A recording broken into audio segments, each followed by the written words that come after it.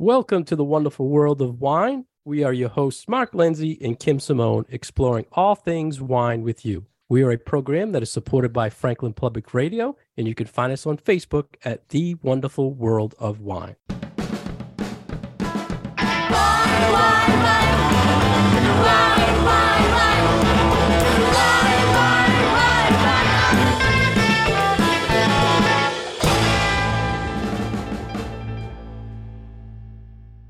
Hello again, everybody, and welcome to the wonderful world of wine. How are you, Kim? I'm doing well, Mark. Good to talk to you again. Always good to talk to you and our listeners about all things wine. And today we're joined by a very special guest, Ann Reynolds from Napa Valley, California. How are you, Ann? I am well, Mark. Glad to be here. Thank you for joining us. And Kim and I have been bugging Ann for a long time about a few things in the wine world, and we thought it's about time that our listeners would get to know her. So, Ann, can you please tell our listeners about your wine background and about your company? Sure, glad to. So I am a very specialized area in the winery world. I am a winery compliance consultant. So, and to kind of put that in a nutshell about how did I become such a unique professional? Well, I did grow up here in Napa. Napa is my hometown. I did not set out to get into the wine business, but the chances were fairly likely that I would end up working in it at some point, if you will, in the form of a job. My schooling background is actually in education. So I attained a bachelor's degree and then followed it up with a teaching credential. And it was a terrible time to try and find a full-time teaching job. So 30 years ago, this is my 30th anniversary, 1993, I found a job working at Beringer Vineyards in St. Helena as a harvest lab technician. And I just thought that was going to be a temporary thing. And then I would go back to teaching. However, as you can see, it did not. The wine industry, it's one of those stories where it just took off from there. Opportunity after opportunity after opportunity kept presenting itself to me in different jobs and different wineries, and I was always up for the next thing. And so, like I said, that was 1993. By 1998, I am now working at Sterling Vineyards in Calistoga, California. At that point is where I started doing the compliance area all wineries are required to be doing. And so, it was just the next opportunity. The winemaker says to me, hey, we just started with this database software to track our wines. Would you take on managing that software? And I said, sure, because it was just the next thing to learn. That was always what worked well for me. But like I said, that's compliance. So wineries are required to be tracking the activities of their wine, what I call their wine's lives. So you receive in a truckload of grapes. You crush those grapes into, tank 5. You add this kind of yeast and this kind of nutrient, et cetera, to it. You ferment it. How many gallons after it finishes fermentation do you get from those grapes? What happens to it throughout the rest of its life? It goes into barrels, it then gets blended, and then goes in the bottle. All that stuff is supposed to be tracked and recorded. And then, as we'll talk about in a bit here, a lot of that information ties directly to what they can or can't put on the label for that wine. So that's what I was doing, which was thoroughly interesting to me because it was so much and a lot of stuff to keep track of. And I'm a naturally organized person. So I had the wonderful, wonderful experience of getting to work at wineries because that's the best way to learn this stuff. So I'll forever be grateful for that. But it also made me realize that there's no training in my area. Winery staff get little to no training in the stuff that it took me years to learn over the years working at wineries. So fast forward a few more years later, I started the business. I started my business 14 years ago, Wine Compliance Alliance, and to work with many of my clients are existing wineries. I'm managing their reporting for them, but also a big chunk of my business is about providing training, because I know a lot of people are out there where I was 30 years ago, feeling lost, feeling confused, having lots of questions. And there was really no, there's no training out there. It's fascinating to me. People go to our UC Davis or Fresno State, couple here in California, or Cal Poly, and get a degree to become a winemaker or get a degree to grow grapes or what have you, all these other areas, but there's still nothing. Nobody goes to a university and gets a degree in winery compliance. There is no such thing. But yet every single winery in the country is required to be doing it in various forms. So that's kind of it, if you will, in a version of a nutshell. I think it's very interesting to hear your side of what compliance is in the wine world. My husband also works in compliance, but in a different sector. So when I originally talked to Mark about we were going to have you on the show, and I was like, oh, compliance, I know what that is all about. And then I went through your website and I'm like, oh, no, wait a minute. This is different than what I was thinking. But it really makes me think like, wow, there are so many different ways that people can get into the wine industry. First of all, it's like we all have these different paths, and it's not just all about going to school to learn to be a winemaker, but then also to think about, yes, it's a business as well, and to think of the very important kind of businessy side of things that needs to happen in order for a winery to be successful. So it was, yes, I think, kind of nice to sort of, flip that narrative. And it's not just, the romance of the grapes and, harvest time and stuff like that. But it's like, oh, yeah, there's paperwork. And somebody has to be able to know it. There's all that paperwork, if you will, behind that romance. Because you're right. I've often said that all that romantic language, so to speak, that you see in the advertising, or maybe you read on a wine label, or people such as winemakers love to spout about when we harvested these grapes and where, and et cetera, here's how we made it, all this kind of stuff. But where does all that come from? It comes from their records. So that's what I will often say. That's all that stuff. It's all compliance. And is mostly what you do kind of more internal, where I know you mentioned wine labels, and we'll talk about wine labels in a few minutes, but is there like governmental things outside of the wine label specifications that you have to like submit information that it's important to keep track of appropriately at the winery, like that kind of thing? Mm-hmm. In, what I will call my world of winery compliance, the lion's share of it will be federal. So that's the branch that used to be the Bureau of Alcohol, Tobacco and Firearms, or BATF. They've now been for quite a while now a different acronym, the TTB, Alcohol and Tobacco Tax and Trade Bureau. So lion's share of it is them. They're the ones who are requiring lion's share of the records that wineries are required to be maintaining, which then directly relate to how they fill in certain reports. And then, like I mentioned earlier, directly relate to what they can or can't put on a wine label. Most of it, that's federal. However, like here in California, any California winery has a license with our California Alcoholic Beverage Control Department. They have a license with, of course, our tax office folks. And then many of them are going to have a license with yet another California agency, our California Department of Food and Agriculture. The record keeping for that second group of 3 California agencies is going to be a lot less than the federal. Lion's share, like I said, is federal. And a lot of times, a lot of the numbers that those California agencies are asking for will come directly from a lot of the federal reports that a winery is keeping. It's like it goes to the federal government and then back to the state government. Yeah. Often you're right. Exactly. Yeah. The state form will say, here, tell us this number for your, previous year. And then they'll reference in the instructions comes from, and they'll give the federal form number.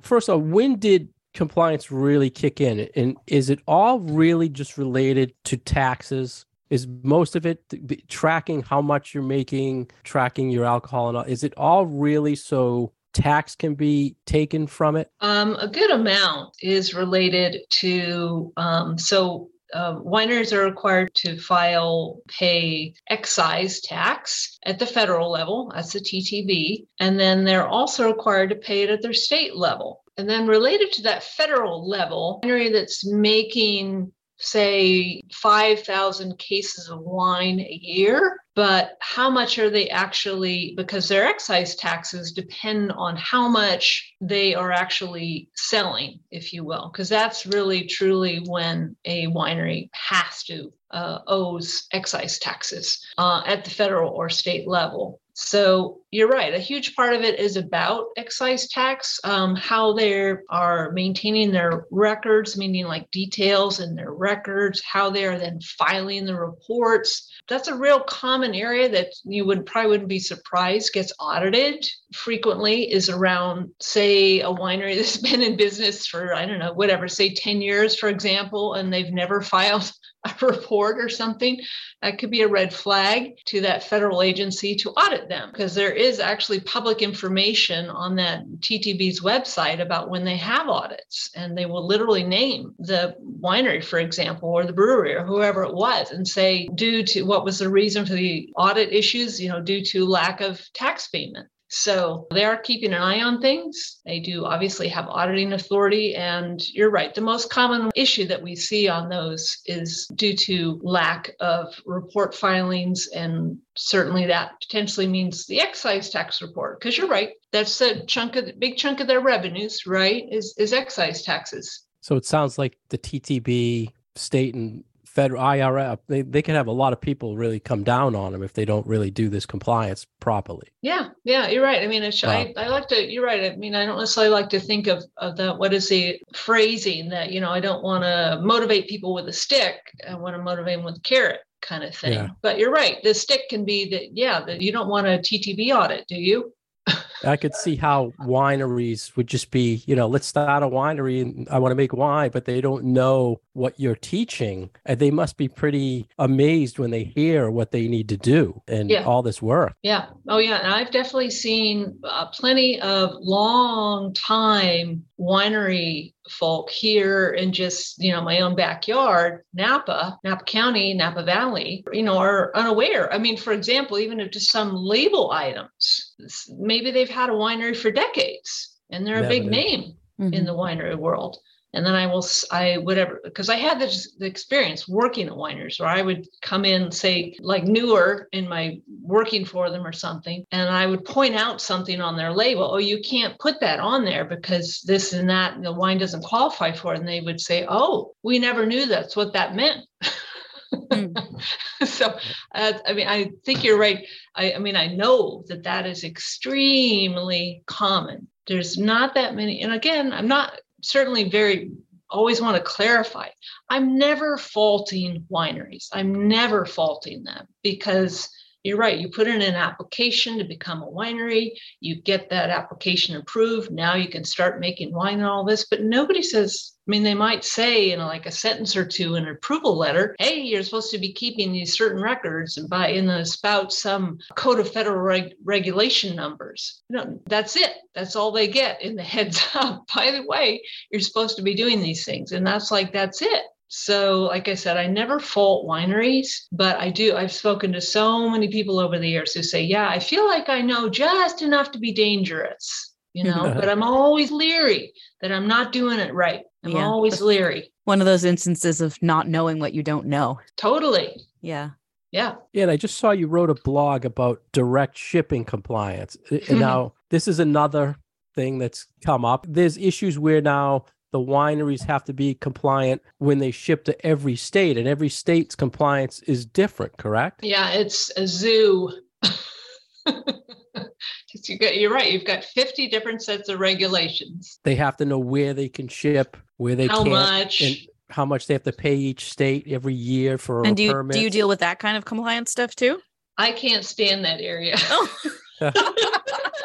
So yeah, I was going to clarify. It's good to be open about it. There's like these two main parts to, if you say winery compliance, what I call wine production compliance, which is my area, which is kind of the little blurb that I described before. And then you've got that whole wine shipping area, which like I said, I can't stand. I don't go anywhere near because I can't stand it. Wow. We all have But you're what we right. don't like about our jobs.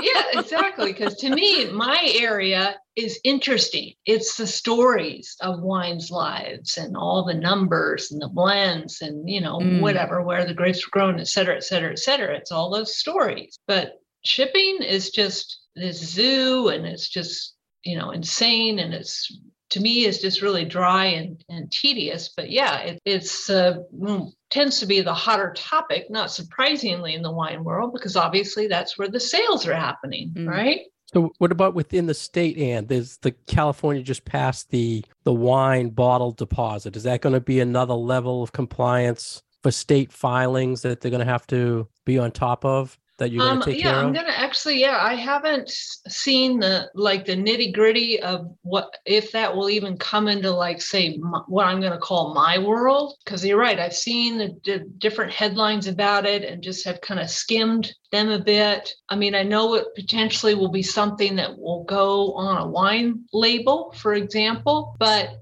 some of that stuff, I could tell you the TTB, which is, what I would care about, they don't care about. They don't care about stuff like that, if you will, in their regulation part. They don't care that California gets its 10 cents a exactly. bottle. The feds, they don't, because they're the feds, right? We don't care about what California says. They regulate that. We regulate our thing. It's just so interesting, all the stuff these wineries have to do, and yes, all that you so I can see where your experience and knowledge in dealing with it all, how you can really start your business, how you did to get people to go. I've been bugging you a lot about, I noticed you had some starting to host classes, and people can find out a lot of that information when you do them on your website, winecompliancealliance.com, and see more of Ann's story there. But such an interesting background thing that wineries have to know. Yeah, exactly. And along the lines of, like I was pointing out, that there's still hardly anything in the way of formal training for winery staff. There's still not that many offices like mine. If you just were to Google wine compliance, I mean, I know for sure my business is going to come up on page one. Right. But like I said, I've been in business 14 years now, and that's exactly what I do. Every now and then I go and I Google wine compliance, and maybe I see a new name. Oh, hey, there's another new office. But yeah, there's a definite need for, well, both. For sure, the training for staff who are out there at wineries who need it, which is a real range of people. It could be a winemaker, it could be an office staff person, it could be a controller, kind of across the map, who it might be at a winery. And then the potential, however it pans out for more compliance offices to open up, because I just know that there is still a huge demand for the services. So for sure, if anybody listening has ever wondered about getting into the world of winery compliance, I mean, I would encourage that. I mean, one of the ways that I have recommended to people over the years, if it works out for them, I feel like probably this is heavily based on my own experience, so my own bias from a positive experience, but starting working at a winery during harvest. The busy time. It's so much fun, but then you're getting all that exposure to that beginning stage of wine life, which yes, is romantic. But you can start to see, you're starting to get an exposure potentially to, like I said, that wine life story, and whatever, say in contact with an office like mine, they can start to go, oh, then you're supposed to be tracking this. And so they could potentially not only have what is a very unique experience, I think, working at a winery during harvest, but they're starting to dip their toe in the water to start to feel like, well, maybe this is an interesting thing that I might want to pursue further. And that there are a number of different things you can do while still working either at a winery or in the wine world. It doesn't all have to be winemaking. Exactly. Yeah.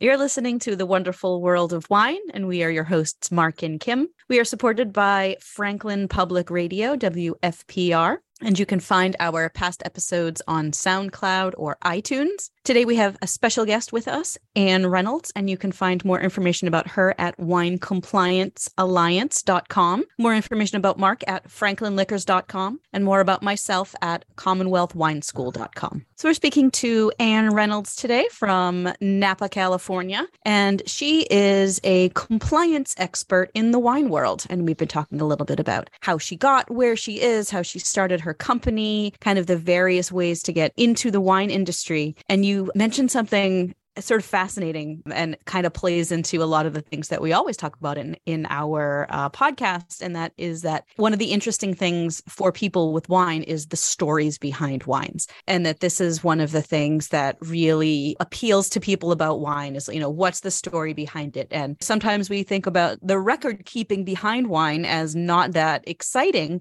but for you, that record keeping also holds that story of the wine. I just think that it's such a kind of a beautiful other way of looking at it. It's not just who are the people behind it, but also the lifespan of that bottle of wine. How did it start? Where is it getting to where it's going? And that is still, I think, an appealing story for a lot of people. And another big part of that is wine labels, which you do a lot of work with as well, correct? That's correct. Yes, very definitely. Winery compliance means being directly involved in, what is called the design of a wine label, and then the other side of it, basically all alcoholic beverages that are sold, going out into being sold in commerce in the United States are required to go through a process that is called label approval. And that, once again, is with that federal branch, the TTB. So in the process of, say, you're at a winery and you're coming up planning to be bottling a wine, that label gets designed for that wine. Still, most commonly, when you think of a bottle of wine, it's got what we call a front label and a back label, two separate labels on each bottle. And so you have to, the winemakers, the owners, the marketing department, who knows? There could be a real gaggle of people who are involved in the design of what goes on the label. But then somebody like myself, that with that compliance perspective, needs to be involved in that, because there's certain items that have to be on every single wine label. And then there's certain items that if you will, perhaps cannot be on there. You have to have that person on staff, or however it comes into the mix, who brings in that compliance perspective. I say we often have to be the party poopers because we have to, and I'll just give an example of that, because say a winery is putting together a label, and I'm just going to go with a common one. It's a Cabernet Sauvignon, and they want to be able to put on the label, such and such a brand, Cabernet Sauvignon, Napa Valley. Now, which is segueing into my book, The Inside Story of a Wine Label, to list those two items I just stated. Cabernet Sauvignon is a grape varietal. Napa Valley is what is known as an American Viticultural Area, or AVA. If you put those on a wine label, the blend itself of those items must meet a minimum percentage requirement. So for a varietal, just to throw out those numbers at you, if I wanted to put that Napa Valley Cabernet Sauvignon on the front of my wine, the wine blend itself would have to be at least 75% Cabernet Sauvignon grapes, right? And then for the second guy, the AVA, Napa Valley, the wine blend would have had to have come from at least 85% of the grapes that became that wine would have had to have been sourced from within the boundaries of the Napa Valley AVA. So that's where, again, that compliance person who would know the wine's blend would be looking at those percentage numbers and perhaps saying, yes, it does qualify to list Cabernet Sauvignon and Napa Valley. Or, like I said, perhaps a lot of times we get to be the party pooper and say, sorry, this wine blend isn't at least 85% or 75% or whatever item we're talking about. So there's a lot going on around, just that part of the process, the design and approval of wine label, which is what that book is all about. I was really inspired to write that book about 10 years ago now already, mainly because I would read articles or blog posts or whatever that would be talking about wine label items. And what I would see again and again is either they were partially correct in their description of that percentage or explanation of an item, or they were basically wrong, and it would just really annoy me. And I just realized it took somebody like myself who'd been there doing the work at wineries, studying wine blends and being involved in the wine label design and approval process to really write the book on the stuff. So that's Sounds really like that where would be that very came from. valuable to some of our students who get those questions on their exams. Yes. You know, the percentages Yes. in what state and in what grape variety. And Yes, exactly. all It of could that. be the perfect study tool. There you go. Yeah, and for our listeners, you can get Anne's book on Amazon. It's the inside story of a wine label. Our listeners also know that, Anne, I'm a huge wine label geek. I've been bugging Anne. I was gonna emails. bring this up. Yeah, since I got your book, probably. I'm like, do you know Mark loves wine labels? It's all about, like you're saying, Anne, you see stuff on the internet and you're like, I don't think that's true. I'm going to go to Anne's book, or I'm going to research. And you put actual numbers, which for years being in the industry, you never knew that there's actual percentages, actual numbers that go to these statements. And you put it in this book and you break the label down. And it led to Kim and I having these ideas of wine classes where people, hey, this is what's on the label. This can help you become a better wine shopper, a better wine educator. And I just recently had a class, and Anne commented on my post because I named my class The Truth and Lies of Wine Labels. And Anne immediately said, what's the lies, right?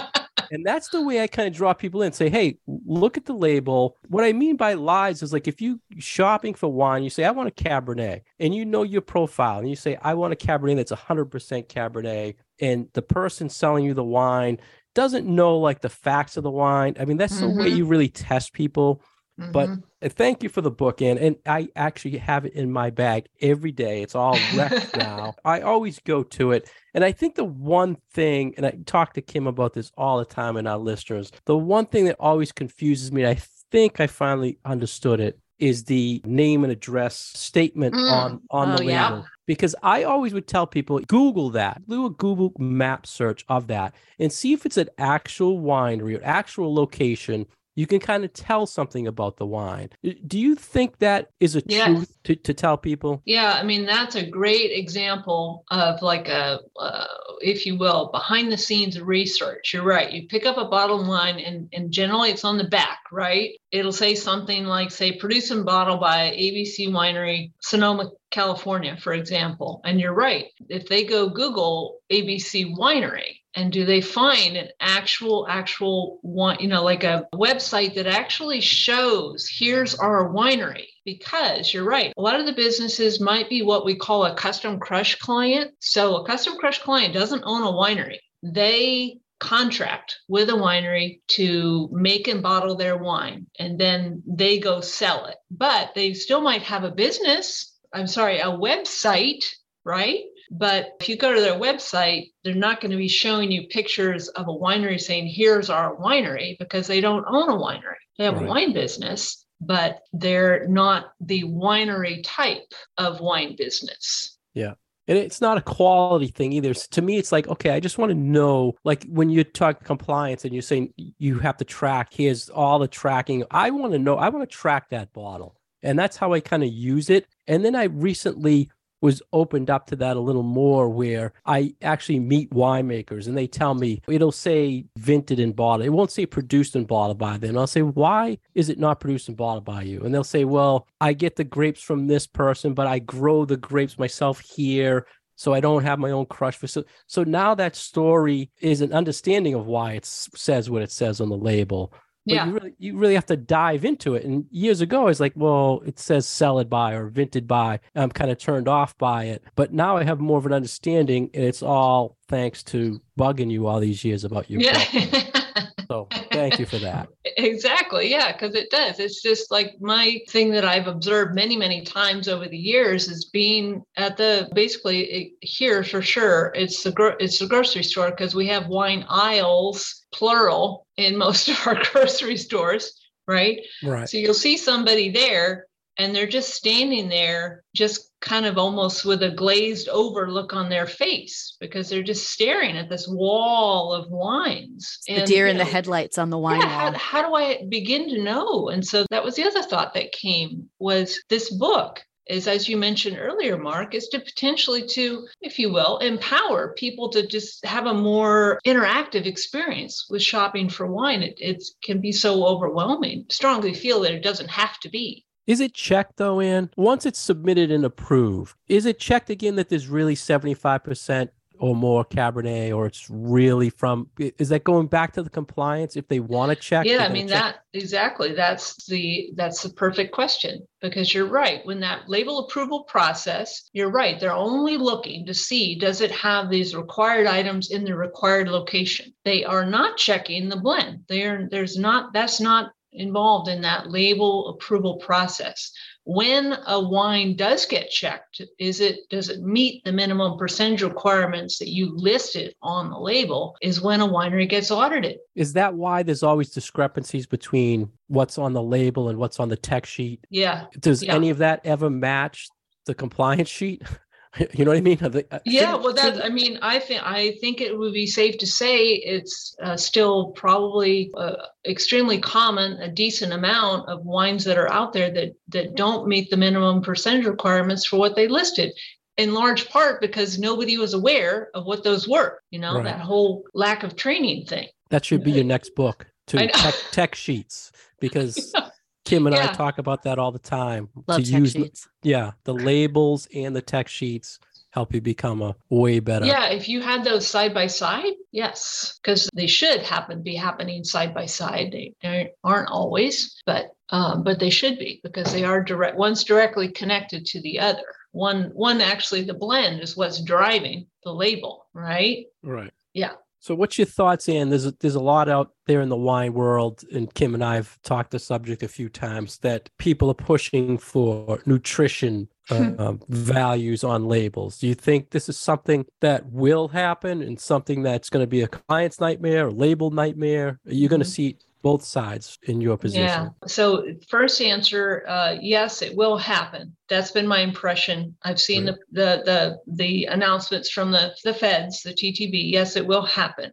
I have not seen black and white, and I don't think they've landed on it either yet. What will that look like? Will that mean you're going to have to put that additional, take up another chunk of valuable space on a label, right? To put the nutrition label in, or whatever that format is. Or, because of the other one I've seen as perhaps option B, is a QR code. Yeah, I like that. That would get my thumbs up, because maybe it's just whatever, the time period that I've been in the wine industry, but I don't, and then I also don't really totally agree with a lot of it, because as you're probably familiar, a lot of the items that go into wine, if you will, are not in the finished product. Don't you think that's why the big companies talk about this all the time? Yeah.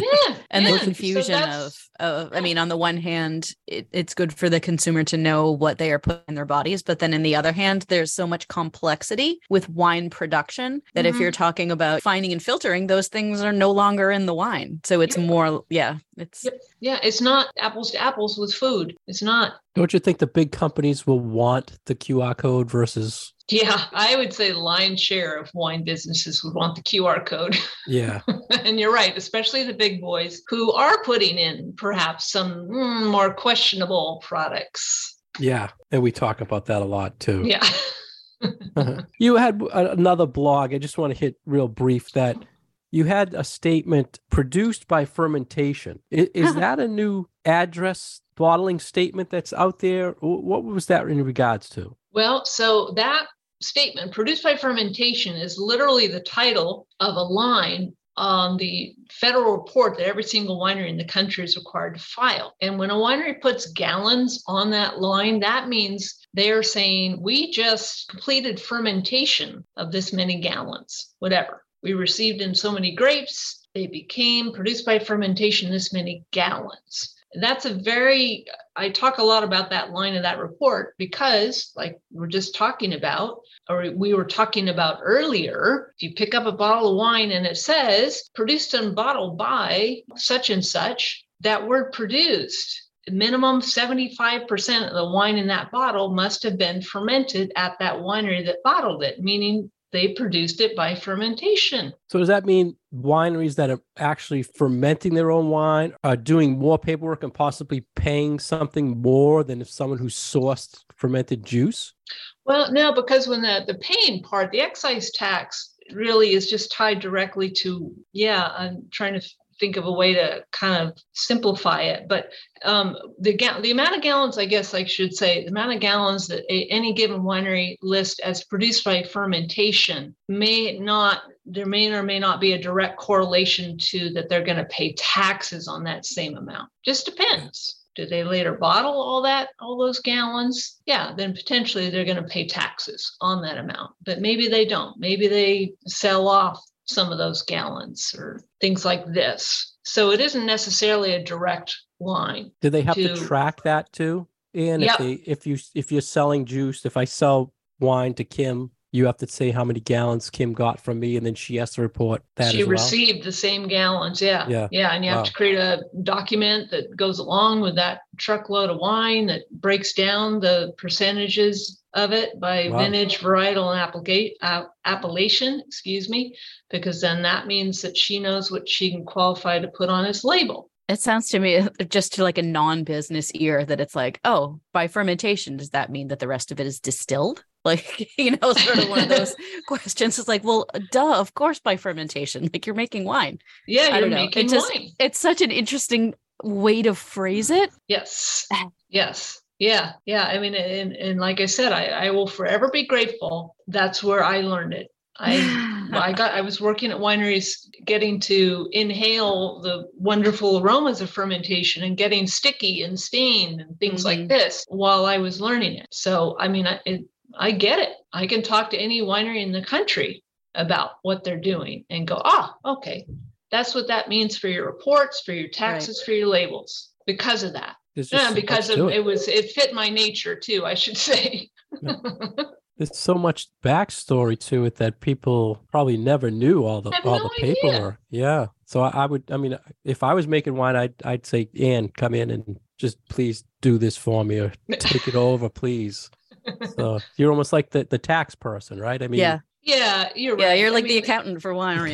Yeah, totally. I mean, that we've joked about it over the years, that we should like get a recording of talking to various people across the wine biz, but whatever, talk to the stuff they like to talk about. And then at a certain point in the conversation, say, what comes to mind when I say to you the word compliance, because everybody makes a face. They roll their eyes or they grimace or they make an unhappy face. But compliance, it's like, no, this is, if you know what you're doing, and it's all these numbers and all these details that, winemakers and marketers love to talk about. And it's so important because if you get it wrong, then you can be in some serious trouble. So it really does make sense to have somebody who is smart about it and knows what they're talking about, like yourself. Exactly. Yes. Who can, make it not be a drudge. With all the label submissions now the TTB's going through, do you think they're just using AI to view them now? Like, does someone physically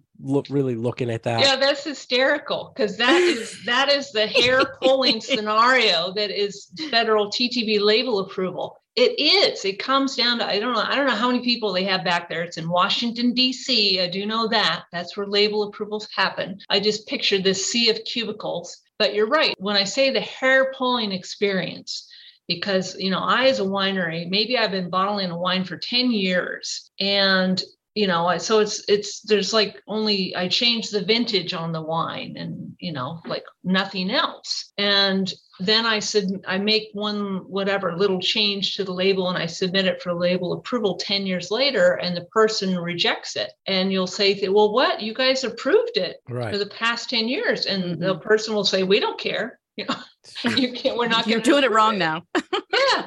Yeah, and it's because it comes down to literally what person in cubicle A might reject your label, but person in cubicle B might approve it. And it's the same label because you've got that human factor. So you're right. Until we can give it to a computer, whatever, non-human technology, the wine industry is still going to be frustrated by that process, label approval, where the same label gets rejected. How long does it usually take for submission? They're very quick. It's like less than a week. They're very good. And I saw some stat where between beer, liquor, and wine is actually the least amount of labels they review. Is that true? The most. It's the most. But yet we are on the flip side of that. I believe it's correct. We're the small. I don't know if we're the smallest in volume of both beer and spirits, but gallon amount wise, we're the smaller of at least one of those. But the most label approved. But the most label submissions. Yeah. Well, you think about it. How many wine brands are there? And it's insane. I was thinking beer because every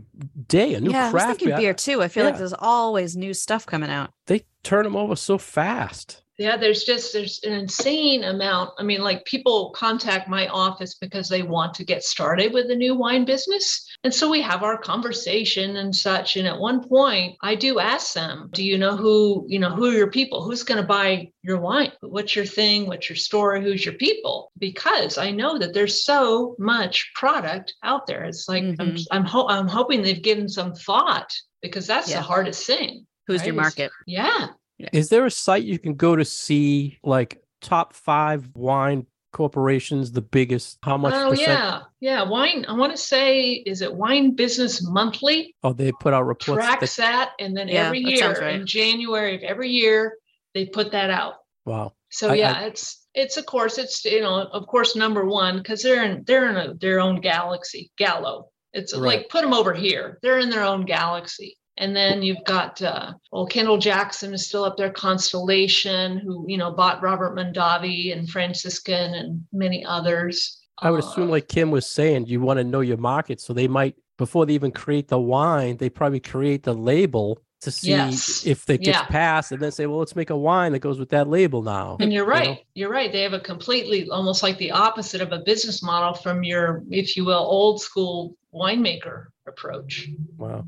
Interesting. Yeah. And you're right. I mean, I heard a comment in one of your earlier podcasts about, you can't, any given amount of shelf space in the store, a lot of it is taken up by the big guys, right? Mm-hmm. But because they have 20 different brands, and how is a customer to know that? Yeah. How are they to know that that label that they're looking at is actually just one product from this giant winery, and it's not, or giant wine company, and it's not like this tiny little winery, and there's a story behind it, and we have goats, and like that kind of thing.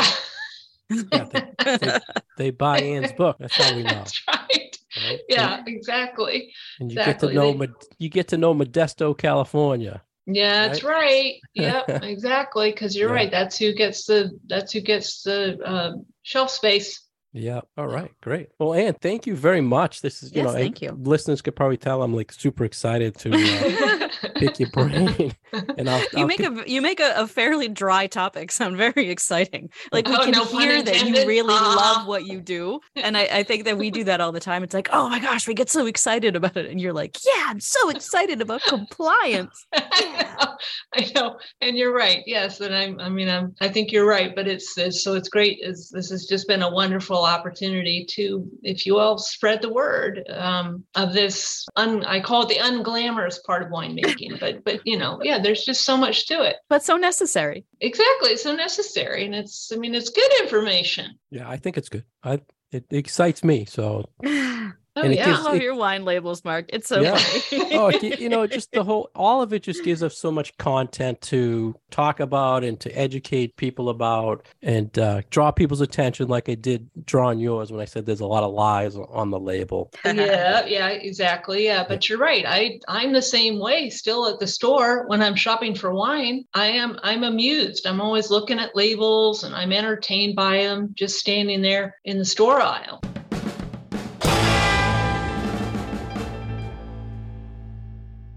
Thank you for joining us today on The Wonderful World of Wine. We've been your hosts, Kim Simone and Mark Lindsay, with special guest Anne Reynolds from WineComplianceAlliance.com. You can find us on Facebook at The Wonderful World of Wine, and please check out Anne's book, The Inside Story of a Wine Label, which can be found on Amazon. Cheers. Cheers. Wine, wine.